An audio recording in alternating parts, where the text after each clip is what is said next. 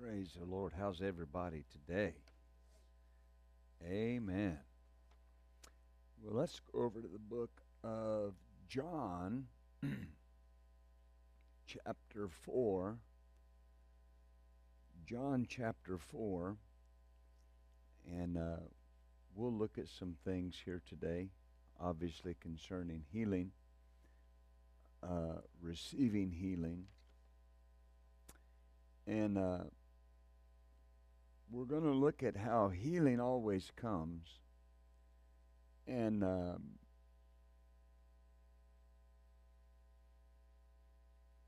John chapter 4.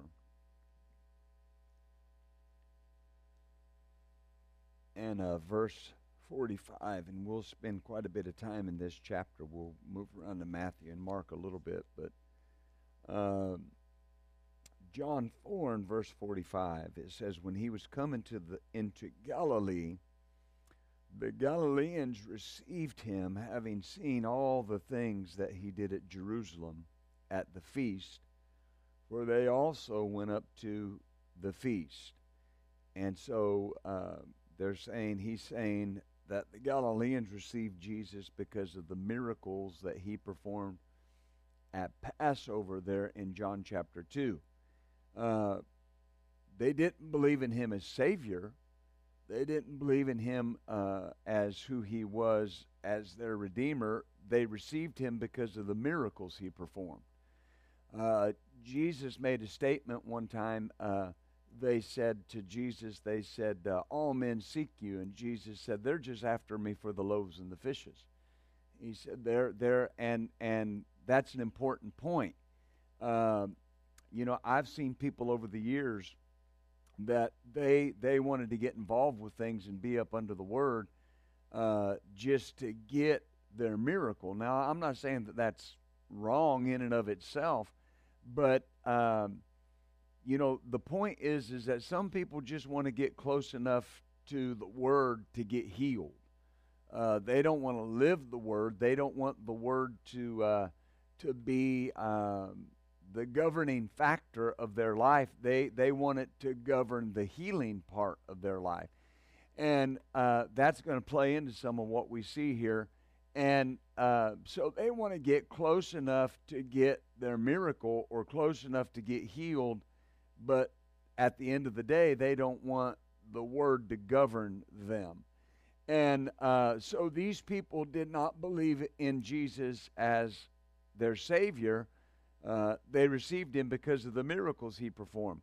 Verse 46 says, so Jesus came again to Cana of Galilee, where he made the water wine, and there was a certain nobleman whose son was sick at Capernaum. And so Jesus came back to the region of Cana of Galilee, and the Bible says there was a nobleman there whose son was sick. All right? The word sick here is a word that means he was in a condition of weakness.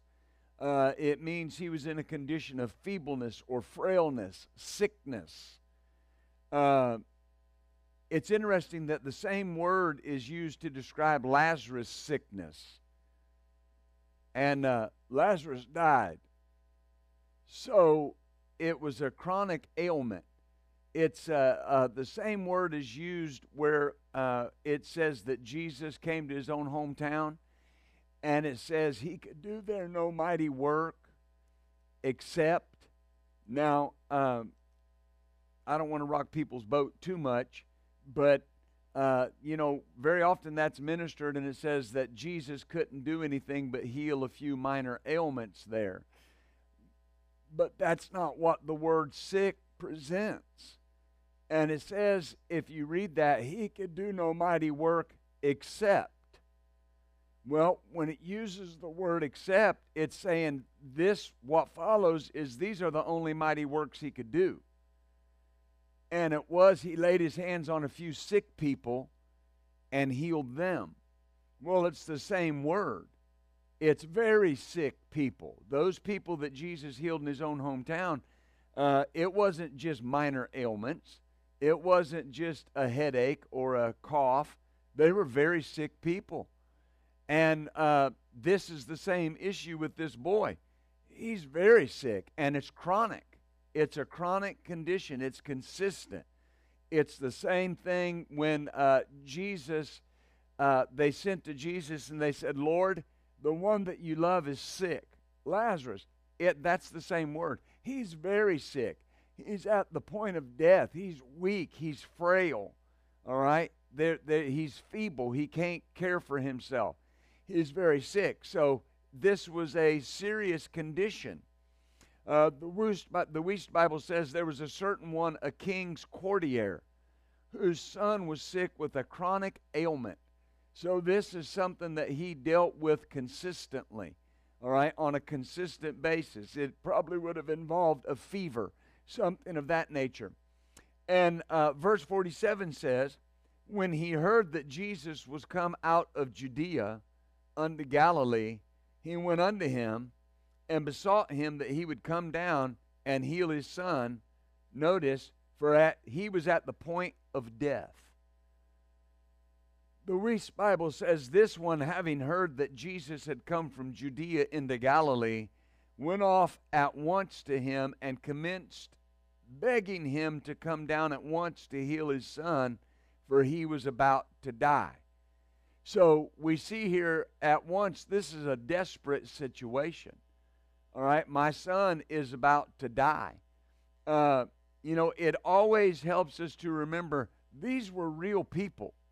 I mean, this really happened. This man really had a son that was about to die. And he really went to Jesus. Very often I try to refrain from it because it weakens what we say. But someone will say, well, the story of this, or this is not a story, right? A story is something that may or may not be true. My mother, matter of fact, equated storying with lying. All right, she'd say, are you storying? Which meant, are you lying? And, right, because Hansel and Gretel is a story. Humpty Dumpty is a story. This isn't a story. This is a fact. This really occurred.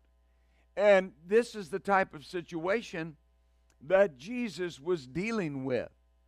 All right, this man's son is about to die. He's traveled a day to get to Jesus. He doesn't really know what's happening back home, but he knows when he left, his son was about to die. Now, someone must have told him, maybe a doctor, someone that knew your son's about to die. And so it was desperate. But notice something. Verse 48. Then said Jesus unto him, except you see signs and wonders, you will not believe. Except you see signs and wonders, you will not believe. Now, Jesus wasn't being flippant with this man.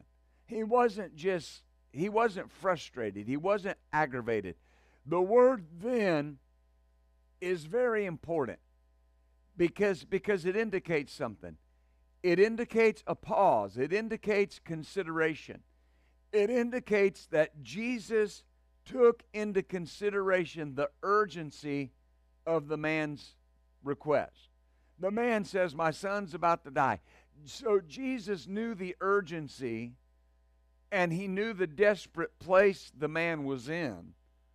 But yet he said, unless you see attesting miracles and miracles that excite wonder, you positively will not believe. So he knew the desperate place he was in, but he needed him to believe in something more than just his ability to perform miracles. He needed him to believe in him. All right? Remember, the problem with the Galileans is they believed the miracles, but they didn't believe in Jesus. Right? There were people, even the scribes would come to him, and they would have to say, look, we know, the things you're saying and doing, they're of God, but they wouldn't believe in him. That's what set Nicodemus apart in John chapter 3. He said, no man can do the things you do unless he was sent from God. And he believed in him. He believed in Jesus. So Jesus tells this man, look, you have to believe in something more than just my ability to do a miracle. All right? There has to be a governance of the Word in your life. So he knew the desperate place the man was in, but he wanted him to believe in him, not just in his ability to perform miracles. Faith is in God, not in healing. People say, well, I have faith in healing. Well, you'll never get healed then, because your faith is in God. Your faith is in the Word. And it's not just in His ability to heal. Your faith has to be in God about everything. All right? So faith is in God. That's why we say, I believe God. When someone talks about a certain thing, I say, I believe God. That's my response. I'm able to say that, and then I don't have to get into a lot of things. Well, I believe God. So what you're saying about that circumstance, I believe God. My faith is in God. So Jesus is saying, your faith needs to be in me, because that's what hinders many from receiving is this, is that they believe God can heal based on something they heard or saw. I've had people say, well, I know God can heal because I've seen this person healed and I've seen that person healed and I've seen this. But that's based on what they see, not based on what they believe.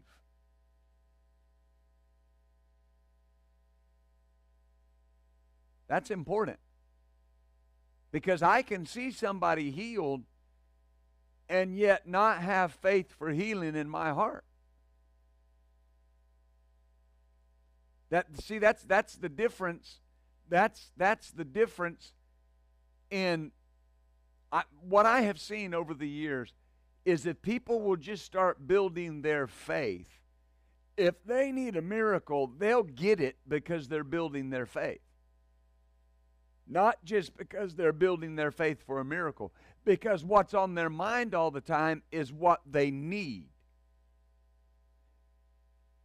And what they think they need is not what they need.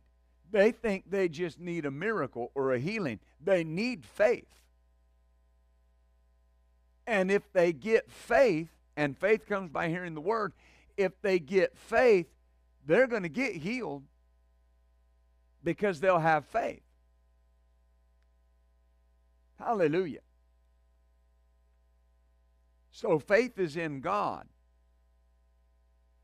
It's like the man I've told the story about that had a disease, cancer. And a friend of mine knew that he had cancer, and so he went to him and was asking him, how can I help you, and how can I get in there and pull with you? And the man said, well, there's just too much in the Bible about healing for it not to be true. Well, that's exactly right. There is too much in the Bible about healing for it not to be true. But that doesn't mean there's faith there to be healed.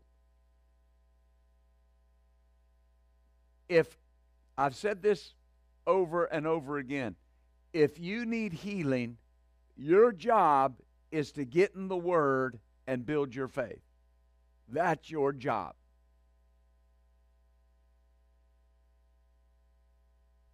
In reality, if it is drastic enough, or even if it's not so drastic, that should be the bulk of my time. I have to build my faith about the things of God. Hallelujah. Do you see that? And so this man is desperate, and Jesus says, I need you to believe me and in me, not just that I can heal. Hallelujah. So many believe based on what they saw or what they heard, not based on what they believe from the faith in their own heart. Faith is personal. All right? There has to be faith in my heart for a thing. And in verse 49 it says, the nobleman said to him, Sir, come down, ere my child die. Now notice something. This man didn't answer the rebuke Jesus gave him. He didn't make excuses. He needed a miracle.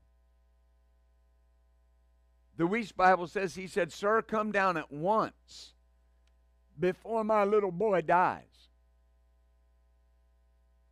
In other words, okay, whatever you say, but I need a miracle. My little boy is about to die here. What stops many from receiving is a failure to correct something that God points out that's a hindrance to their healing. Let me use this as an example. The Lord said to me one time, He said, the value that a person places on a thing, anything, is shown by how they treat that thing. And He made a statement to me. He said, now this is going to work over into healing. He said, where the local church is concerned, if there are people that treat the local church as optional, He said the power of the local church will never function in their life. And it won't. If I think it's optional, church is optional. If I don't have anything else to do, I'll go. I'll be there. Well, one of the very first things, if you want something that's precious to you, you've got to emphasize what's precious to God. And so Jesus has pointed out to this man, you got to believe me for more than just healing. And the man said, okay, whatever. Right? That's me. There's a song we used to sing in church when I was a boy growing up. Lord, it's not my brother and my sister. It's me, Lord, standing in the need of prayer. It's me. And this is what's important. Oh, Lord, help me. It's bothersome when I see people come sit up under the Word, the life-changing, life-altering Word, and they sleep. Go to sleep through church. Or they sit there with their Bible and they don't follow along. See, it's not on a regular basis. The Word is not crucial. Now, if they face a situation, they're going to be in every service there is. They're going to be getting hands laid on them. They're going to be coming to healing school, right? But when everything's pretty good, it's just that's not that important. Do you see this? And so this failure to correct, here's the issue. Over the years, it's been taught this way. That, if you don't correct this, God won't heal you. Well, the problem with that is it's faulty theology. Is healing has already been released. In God's mind, the price for healing has been paid for every person. What failure to correct something does is it keeps the door closed on what's already been released. It doesn't change God. God hasn't changed. That's why the Bible says whoever will call upon the Lord will be saved.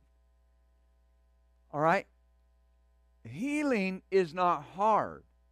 It's not difficult. It's not hard to receive. All right? It's when God puts His finger on something that's a hindrance, I just have to correct it. I just have to correct it. A lot of people aren't healed because they're not thrilled with the Word. David said, I rejoiced over your Word like a man that found great treasure. The Word has to thrill me. It has to overjoy me. Right? When I think about it, when I think about the Word and I meditate on the Word, there has to be this overjoyness that comes over me. I've had people ask me over the years, how can you and Pastor Michelle give so much and do so much in the ministry? Well, do you know what he saved us from? I mean, you are aware you were going to hell. You are aware that your life was a mess, whether you were in deep sin or not. You were lost in sin. You had no hope. Right? So if God asked me to do something 7 days a week, it's not too much. You understand? So the point is, if God says, I need you to correct that, it's not the time for excuses. It's not the time for, well, this is why. Right? When I was a young boy growing up, that's what my mother would always tell me. And I don't quite remember it the way she did. So she's probably wrong, but not really. If you're watching, Mom, not really. Hallelujah. But I'd come home from school, and I went to school back in the day where if you got in trouble, they called home and told Mom. I've had them walk me home. But not necessarily because I got in trouble, I got hurt. But the point is my teacher, my principal growing up in junior high was Mr. Van, Charles Van. And he was a really nice man, stood about 6'5".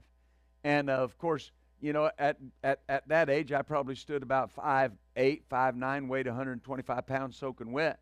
And so everybody was big to me. But he was really big. And I'd get in trouble, and he'd call Mom. Miss Steele, Mrs. Steele, and he'd proceed to tell him what happened. Well, when I got home, she'd confront me about it. And I'd say, well, they said. That's what they said. Well, they said I did that. Well, did you do it or not? Well, to me, that was irrelevant. I'm trying to get out of trouble here. Right? I can't lie because I know lying's a sin. Oh, hallelujah. But that's what hinders many. If there's something going on, and remember, it doesn't necessarily have to be sin. If I'm in a place where I think I'm believing, but I'm not believing, I got to be willing to recognize that. If I'm not giving enough time to the Word, I got to be willing to recognize that. We have been freed from salvation by works, but we have not been freed from working. Building your faith is work. It requires effort. You can't, right? You can't just take a scripture and claim it and say, that's mine, and tomorrow you're healed. It requires effort to see results. And here's the thing. Once you get the boat moving in the right direction, keep it going. Because the hardest part you had was building your momentum to receive. That's the most difficulty you had. And once you get it going the right direction and you start seeing the symptoms lessening up, that's not any time to back off. That's at least keep doing what you're doing and maybe add more to it. Why? Because it's working. Oh, hallelujah. See? And so if God points that out, then there's a hint that's a hindrance. I just need to correct it. Hallelujah. Because on the other side of that is my healing. God doesn't stop the healing. I stop the healing. I shut the door because the healing's there. The reason it's so easy to be saved is in God's mind, everybody's saved. Now, everybody won't be saved because everybody won't accept how God sees them. God sees you as healed. I've got to accept what God sees. And I accept what God sees by agreeing with it, but I also accept what God sees by building my faith about it. Hallelujah. You know, Charles Capps ministered a message years ago, and it was entitled "Faith Transmits Images." Faith transmits images, and of course he taught a lot about words and that. But think about this. Uh, you know, we can use the illustration of somebody always saying, "I'm sick. I'm just sick. I'm sick," and they're sick of this and sick of that. They're sick of the traffic. They're sick of their job. They're sick of this and sick of that.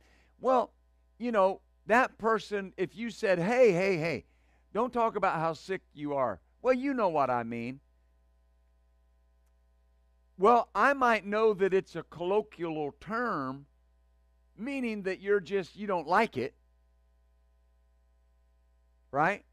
But I also know in the spirit realm, you're transmitting images to your body. Right? I'm sick. I'm sick of this. I'm sick of that. Or I'm wore out. I'm just wore out. Come home from work. Whew, how are you? Wore out. Just wore out. I've had people say, oh, I feel like I'm an old blanket that's been washed and hung out to dry. I'm just wore out. Right? When I think about that, what they mean is I worked hard and I'm tired. Well, you know, there's a benefit to that. Working hard's a good thing. But think about something that's wore out. What do you do with wore out things? Throw them away. They're no good. Amen. They're no good. And those words, this is important, those words are transmitting images. Those words have to be corrected. Right? That can be the hindrance. And if somebody in love says, you know, you shouldn't say that.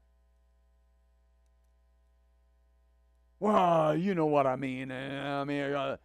Well, right there, right there, you're farther away from your healing than you've ever been.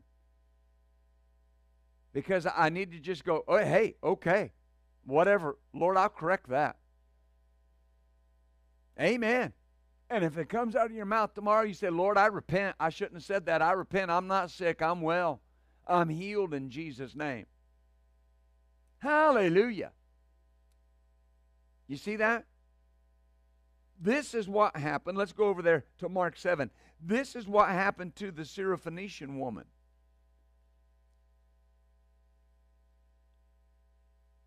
We'll come back to the nobleman and his son. But let's look at a couple of these things where this woman is concerned. Because notice she came to Jesus, Mark 7, and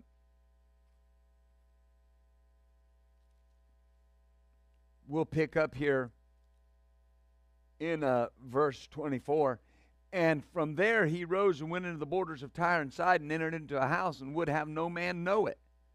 But he could not be hid, because a certain woman whose daughter had an unclean spirit heard of him and came and fell at his feet.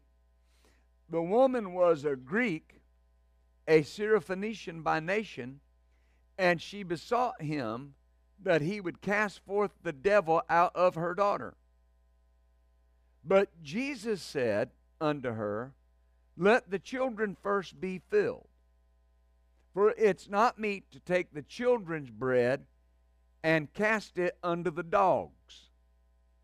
It's not meet to take the children's bread and cast it unto the dogs. So notice these three issues here. Of course, the children in Jesus, where Jesus was concerned, was the nation of Israel. Dogs are the Gentiles, but notice what healing is. Bread. What's bread? A staple. Not a meal, a staple. In other words, it's part of the meal. And he said, it's not me, it's not right to take the children's bread and cast it unto the dogs. Hallelujah. Notice that. And notice what she said. Yes, Lord. In other words, that's right. Matthew says she said, truth, Lord. That's the truth. Now, right here, I'm concerned people miss the revelation or what's being said. Because they get this mentality. Well, yeah, that's right. I may not be much. And not much to me. All I need, though, is a crumb. Well, see, that's not faith. Because Jesus was talking about bread to the children, not a crumb. You and I are not the Syrophoenician woman. We are the sons and daughters of God. This is here to illustrate the power of persistent faith. Not to make you think all you get is a crumb. You understand? The loaf is ours. The whole loaf, the bread, belongs to us. How do I know that? Because I sat down to breakfast with my family this morning. And Liliana did not get a crumb. She got bread.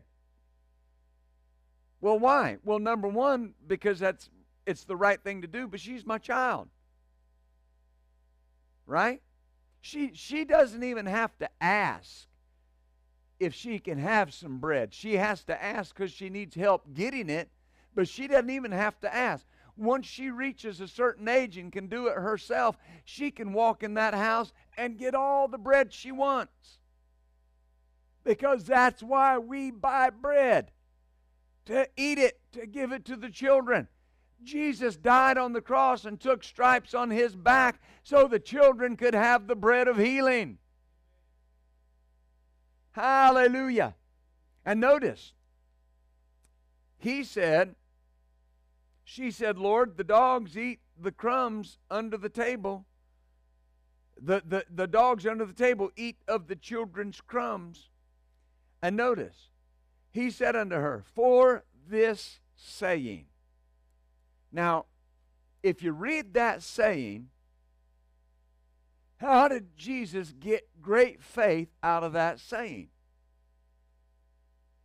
Because she said, well, that's true, but even the dogs get to eat the crumbs. Well, she already said she was outside the covenant. She already said, that's right, I don't deserve it. Here's the great faith. She said, well, here's what I believe. Even if I can't get a loaf, the same ingredients in the loaf are in the crumb.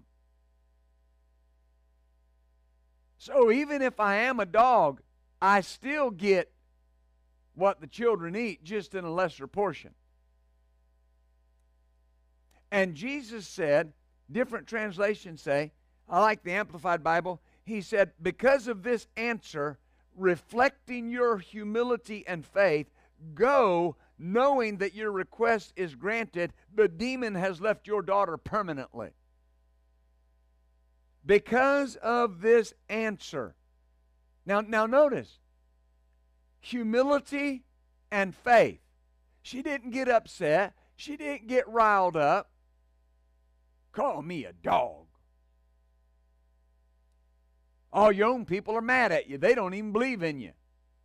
And I believe you can do this, and you call me a dog. No. She just said, that's right. That's what I am.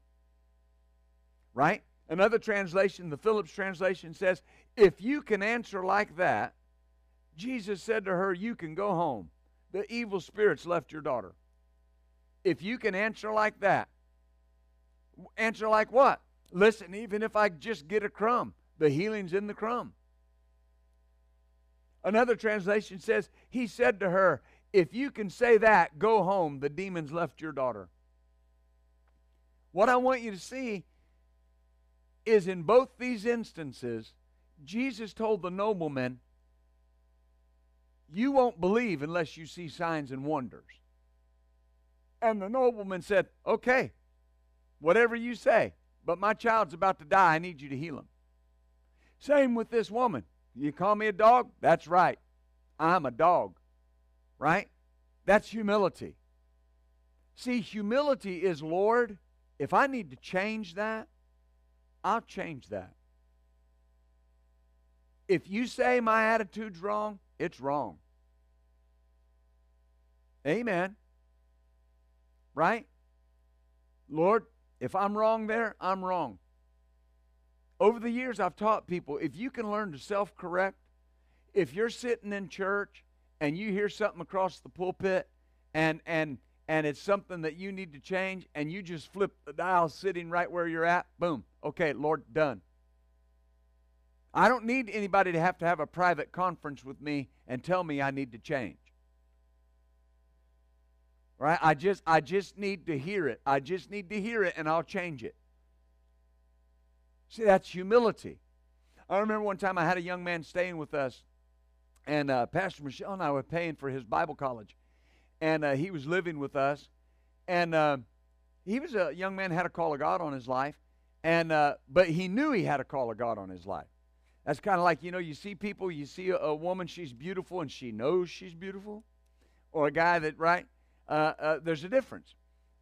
And so he was sitting at the table with me, and I was eating breakfast one morning, and he came in to join us, and he sat down, and I knew it was going to be a really spiritual statement that he was about to make because of the tone that he got in his voice. He said, Pastor, if you ever see anything that's in me that needs to change, just tell me. I was eating, and I looked up, and I said, okay, you're full of pride, and I just kept eating. Well, he looked like somebody had hit him in the Adam's apple. Well, he asked. And, for a while, he changed that. He became really humble. But for whatever reason, as time went on, he just couldn't maintain that humble attitude. This woman, this man, both of them just in humility. The woman in humility said, that's the truth. That's the truth. But if I'm a dog, I'm under the table of the children and I get the crumbs. So I just need a crumb. See, that's humility. She didn't argue with Jesus. Well, who do you think you are? Right? That's what almost cost Naaman. I can go dip in these waters that are clean. Right? That almost cost him. He could have went home and died a leper because of his pride. Amen. But both of these people, the nobleman and this woman, both just accepted it. The rebuke that Jesus had for that man, for the nobleman, was this, that he needed to see something before he would believe. He needed to see something before he would believe. In John chapter 4, verse 50, it says that Jesus said to him, go your way, your son lives. And the man believed the word that Jesus had spoken to him, and he went his way. Something happened while Jesus was speaking to this man. Faith came into his heart. And he no longer needed a sign. It says, notice, it says he believed the word. The word. If you won't believe the word, you won't believe a feeling.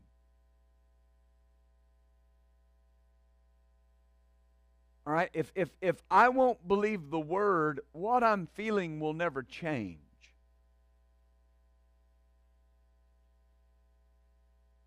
Remember what Jesus said in the book of Luke? The rich man had went to hell, and he was talking to Abraham, and he asked Abraham to have Lazarus come and dip his finger in water and cool his tongue. And remember, Abraham said, you lived in luxury and Lazarus didn't, and so on and so forth. And he said, well, okay. He said, but at least send somebody, because I've got some brothers, and they're not born again, basically. They don't believe. Send somebody so they don't come to this place.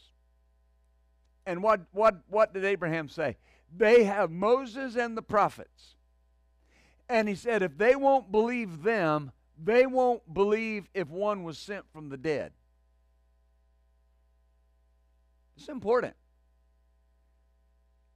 If a person won't believe the word, they're not going to believe because they feel better. Yeah, but they'll feel better. That doesn't mean they'll believe.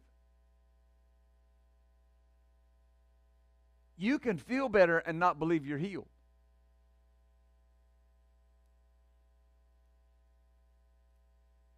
I know that by the word, and I know that by experience. I've watched people get hands laid on them, and every symptom leave their body. They felt in their body that they were healed. They felt the symptoms had gone away. But a couple weeks later, it all came back. Now, of course, was that the enemy trying to bring it back? Yes. But what were they basing their healing on? That they felt better, not on the word. When something tries to come back that you have been healed from, your response is the word.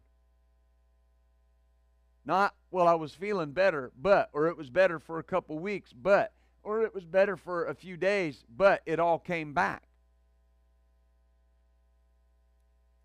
So this man at some point no longer needed a sign. The Expanded Bible says the man believed what Jesus told him. He did not need signs and miracles and went home.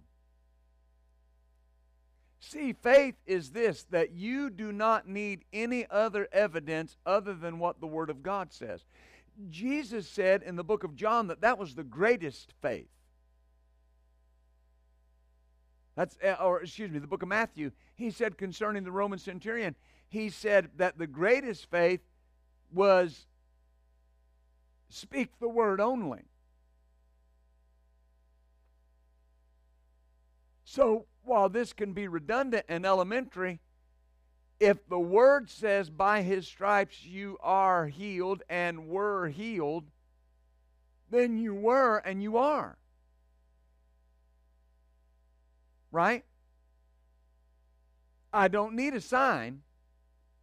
I've got to work on believing the word. A person with faith in the word always has a leg up on somebody that just feels better. Amen. And so this man believed what Jesus told him. Hallelujah.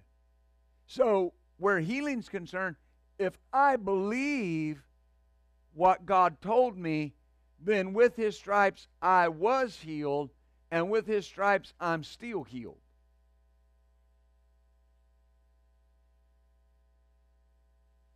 You can get to worrying about the manifestation to the point that you abandon faith. The manifestation will follow the production of faith. The healing always will come as I build my faith concerning the healing. It has to, because the Word says it will. Has to. So the job of the believer is not to look for a change per se. See, that's the difference between somebody getting healed by a gift or healed by an anointing and somebody building their faith for healing. If I build my faith for healing and I receive my healing, see, the same faith that I built to receive it is the faith that will keep it. A lot of people get healed supernaturally by a miracle or a sign or a gift, and then they never take the time to build their faith to keep it.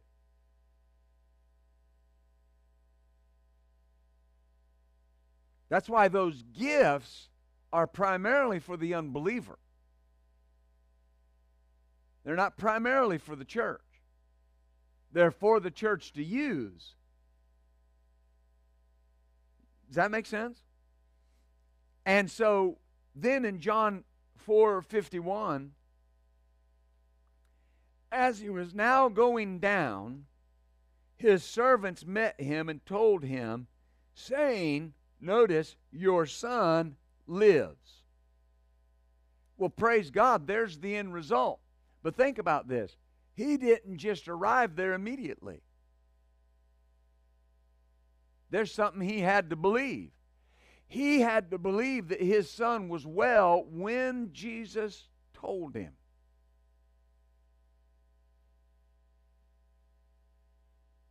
Hallelujah.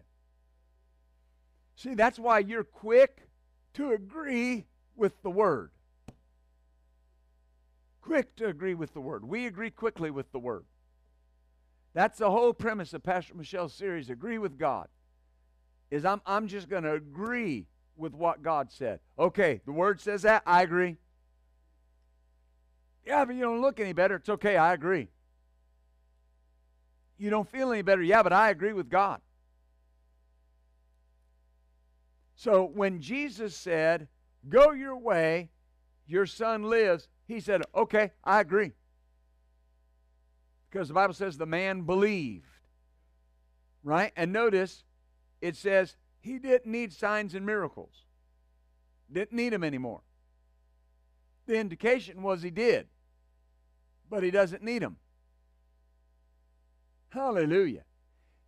Watching online or even sitting here in the room, you may have a pain or an issue or a circumstance or a report from the doctor. None of those things are denied. I've watched people hurting before, and I'd say, well, how are you? Are you hurting? I'm not hurting. I'm fine. Jesus bore my pain. Well, he did bear your pain, but he didn't tell you to go around lying saying you weren't hurting.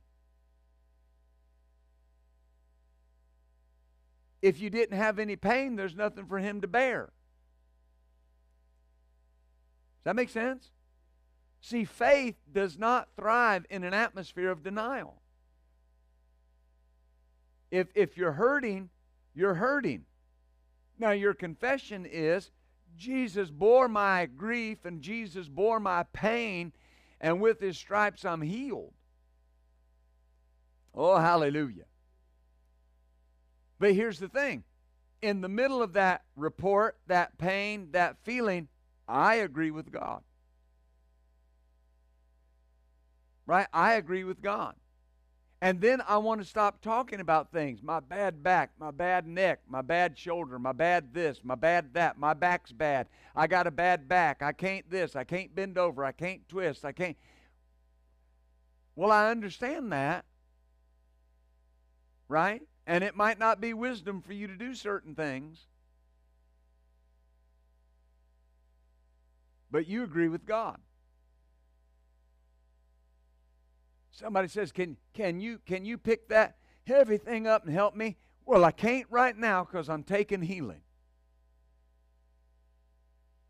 But give me just a little while I can. Do you see that? Somebody will have their eyes prayed for, and you'll take your hands off their eyes, and they'll go, well, it's no better. Well, amen.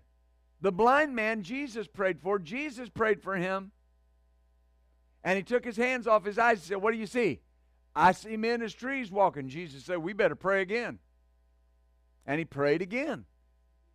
See, there are people that will tell you Jesus never prayed twice for anybody. Well, sure he did. He had to tell the devils to leave the madman of Gadara twice. He had to pray for that blind man twice. Because whose faith is it dependent on? Did Jesus have a void of faith ever? No. There was nothing wrong with Jesus' faith. But the people he was ministering to had to receive.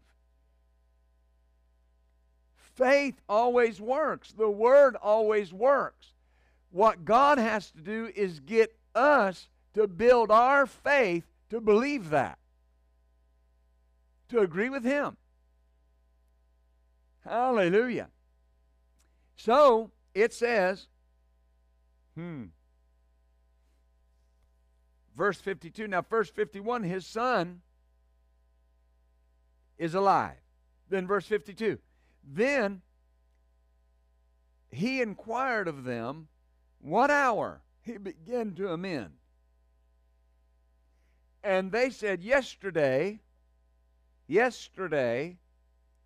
at the 7th hour, 1 o'clock in the afternoon, the fever left him. Yesterday. So it took this man a day to get home. Now think about that. This is something I have not heard very many people preach on. Nobody, actually. The time Jesus said this, that man went all day long and all night on the power of that word.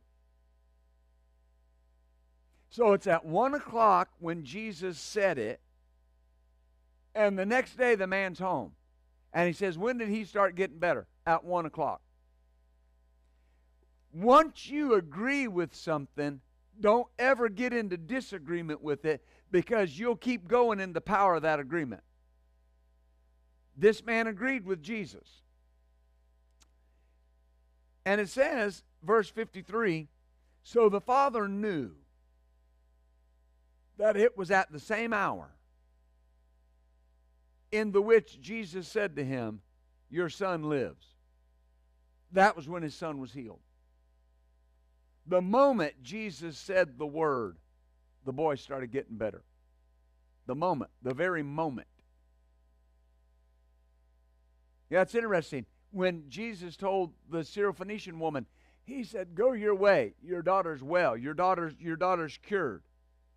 The demons left your daughter permanently. Matthew's rendering says she got home and found her daughter lying free on the bed. Hallelujah. What did she do? Agreed with Jesus. Agreed with Jesus. Hallelujah. You know, in this day, there was no pain relief. You know, this boy's got a chronic fever. You know, a child gets a fever nowadays and we give them, medicine, Tylenol, help bring that fever down, keep it under control. They didn't have that.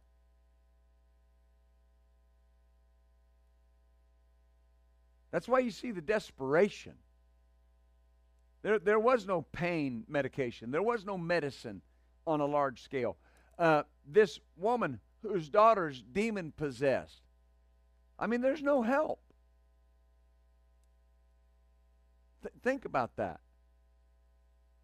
Especially in our nation, in Western nations, we can make suffering tolerable. Medication, right? Pain relief. And I'm not against that. Anything that's helping people, we're for it. But here's my point. In the midst of these desperate situations, we see the way people had to respond. We don't ever want to just manage something. We want it gone. I have to respond the same way. Have to respond the same way. Amen. Because why? Healing always comes. The moment Jesus said the word, the boy began to get better. And that's why I say, when that thing tries to flare up or you're dealing with it, no. 1 Peter 2:24 is flowing through my bloodstream. The spirit life of 1 Peter 2:24 is in my body, driving out sickness and disease. Hallelujah. Right now, renewing my youth as the eagle. Oh, glory. Amen. I remember I've told this story before, but it's so indicative of what we're saying. I remember I have a gentleman in the church in the Kansas location, Brother Steve Pitnick, and he just in his years in sin, he just abused his body. When I say abused it, I mean abused it. It was it was horrible and just broke his body down. I mean, you think of somebody that did not have a sober day of their teenage years, adult years, until they were 46. Not a sober day.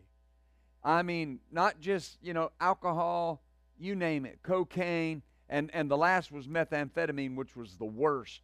But the point is, so his joints are shot, his liver's shot. The doctor's saying he's got heart problems, all these different things. Well, the first thing God did was set him up to get delivered of that liver problem. All right, totally. I've read the report where they diagnosed him with the worst form of hepatitis. And then I read the doctor's report that also said, now there's no sign of hepatitis in your body whatsoever. All right, now that wasn't just a instantaneous miracle. We had to walk that out. Then he came, and the doctor came in the office one day and had a heart monitor on. And he said, the doctor says something's wrong with my heart. And so we agreed, and he went back to the doctor, and the doctor said, well, we saw something, but it's not there anymore.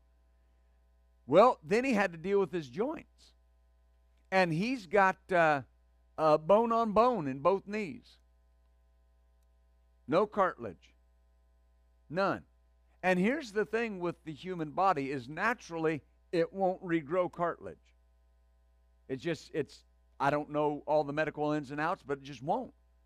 So he's going to the KU Medical Center every how long? I think it was monthly or bi-monthly or quarterly or something, I forget. But to get a cortisone shot in his knees. That's helping him deal with the pain. And again, we thank God for that. We're not against that. But there's a better way.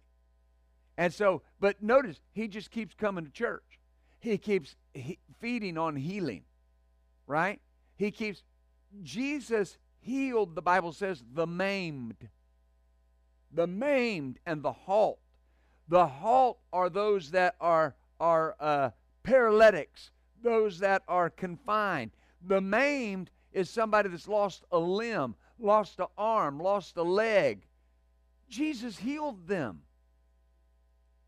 Hallelujah. I remember Brother Hagin telling the story of a young man, just a boy evangelist, and when he would pray for people, he'd spit on them. That'd thin the crowd right there. Now, we're never going to do that, okay? But the point is he said, the man told the story, he said, I saw a guy come to that to be prayed for, and he said he stood there, and he said his left arm was just as normal as could be. He said, but his right arm was shriveled up like a little baby arm.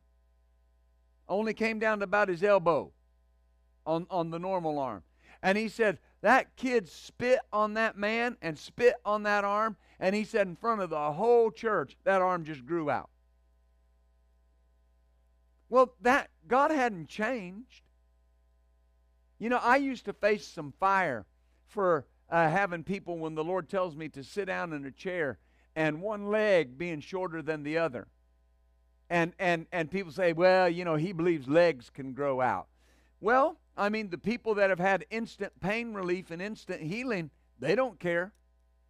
I had a lady come one time, and her and her husband had been a part of the ministry for a number of years, and she had given birth to 6 children. And she was having trouble with her hips and her back. And her chiropractor and the doctor said, this part of your body's just all seized up. I mean, there's not, you're just going to have to learn to live with the pain the way it is. Well, she came to be prayed for, and the Lord led me to have her to sit down. And sure enough, I had her put her legs out there, and one of the other, I don't remember which one it was shorter than the other one. Well, when that leg started growing out, I saw the expression on her face. You could almost hear it popping. And she got up totally well and went back to the doctor and the chiropractor, and they said, it's totally changed. Well, I don't know how a leg growing out an inch or so could change all that, but it did. But here's the thing. If God can grow a leg out, He can regrow cartilage. God has parts. Whatever you need, He's got it. And so He kept feeding on that healing and feeding on those scriptures and feeding on the Word of God. And He's an usher in the church. He was standing at the back. I was giving the altar call one day. And he had shut the doors and was standing back there so nobody would go in and out.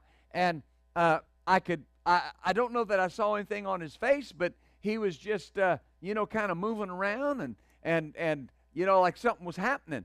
And, boy, the Holy Spirit started moving, and people started running. And next thing I know, here comes Steve running and whooping. I mean, not just shouting, whooping, and ran up on the platform and danced around and jumped off the platform. And I thought, well, something's going on here. So I had him testify. And he said, I was standing back there and my knees were just hurting. And he said, all of a sudden I felt something like rubber bands popping in my knees. And he said, all the pain went away. And he just started running. Well, I mean, that's great. The pain's gone. How many knows if you're hurting, it's good for it to go? But then he went back for his regular shot. And he was in there, and he put his leg up on the foot up on the stool and was waiting for the nurse, and she was going to come give him that shot. And she came in with the x-rays, and she said, wait a minute, before we do this, you got to look at this. And so she popped it up there in the light, and she said, I want to show you something. She said, see your joint? He said, yeah. She said, you see all that white in there? And he said, yeah. She said, that's cartilage. You don't need your shot. Because we don't know how it happened, but your body's regrown cartilage in that joint. Well, I just talked to him the other day, and he's still healed. Now, here's my question. Think about this. I didn't pray for him that day. I didn't lay hands on him. He was just steadily ingesting the Word. Right? And the Word, which is the source of all life, right? Because your body will produce what you allow the Word to put pressure on it to produce. Because what I need is there. If my body stops producing cartilage, it can start producing cartilage. Amen? If my body stops producing something, it can start producing. How do I know that? Because even in the natural, if something stops, it can be restarted. I have to agree with what God said about that. Hallelujah. So I'll close with this. So for me personally, where certain things are concerned, I heard people all the time growing up. You'd ask them a question, they go, what'd you say? And then they'd make this kind of statement. Well, the first thing that goes, you're hearing. Well, I found the scripture that said the hearing ear and the seeing eye, the Lord's made them both. And I wrote in my Bible, and mine are good. Hallelujah. And I say that all the time. The hearing ear and the seeing eye, God's made them both, and mine are good. Well, see, I'm agreeing with God. Hallelujah. Oh, I'm believing God. I'm believing God with you. I'm believing God with those of you watching online. If we should say reproductive miracle or a recreative miracle, that is something to people, but it doesn't surprise God. Hallelujah. So, Father, today, we thank you. Lord, I thank you for the healing power of the Word of God flowing in the bodies of your people. Lord, I specifically speak to those areas of the body that need to produce. Lord, that has been big in my spirit. Lord, to produce cartilage, to produce, Lord, in those joints. Father, whether it be the hips, the knees, the elbows, the shoulders, Lord, that lubrication to start in those joints. Lord, that lubrication to start in the name of Jesus. Oh, hallelujah. Father, you liken the anointing, the healing anointing, to oil. And I thank you that that healing oil lubricates those joints in the name of Jesus. Oh, hallelujah. Father, I thank you for that. I thank you for that in the name of Jesus. I thank you for sitting with no pain and standing with no pain and walking and moving with no pain. I thank you, Father, that there are going to be those with those situations that are going to wake up in the next few days and they're going to say, I feel like a brand new man or a brand new woman. Things are moving so, oh, I see that, Father. Things are moving so easily. Things are moving so fluid. Oh, thank you, Father. Lord, I thank you that begins right now. That begins right now. Yeah, Lord. Yeah, Lord. It'll be like the injection of the shot, only it'll be in the spirit. Ha ha. And the healing is administered, and it won't be temporary. Thank you, Father. Thank you, Father. Lord, I just praise you. I praise you. And Father, anybody that's dealing with cancer, diseases of the blood, Father, I curse it. I curse it in the name of Jesus. I declare that our blood is free from all pathogens and all antigens and all diseases and viruses. Father, you said in your word that we could stand without fear in the presence of God in the day of judgment because of how much you love us. So, Father, we're not going to be afraid in the middle of a pandemic. We're not going to be afraid in the middle of what the world is afraid of, because there is no fear in love. And so we're not afraid. Oh, hallelujah. Because we're healed. We're whole. We're well in the name of Jesus. Oh, we're healed and whole and well in the name of Jesus. Oh, Father, I thank you that left knee is healed in the name of Jesus. Oh, yes, Lord. Yes, Lord. Yes, I see that. Thank you, Lord. Oh, praise God. Thank you, Father. Lord, I speak to every joint, arthritic joints, to be loosened, to be limber in the name of, okay.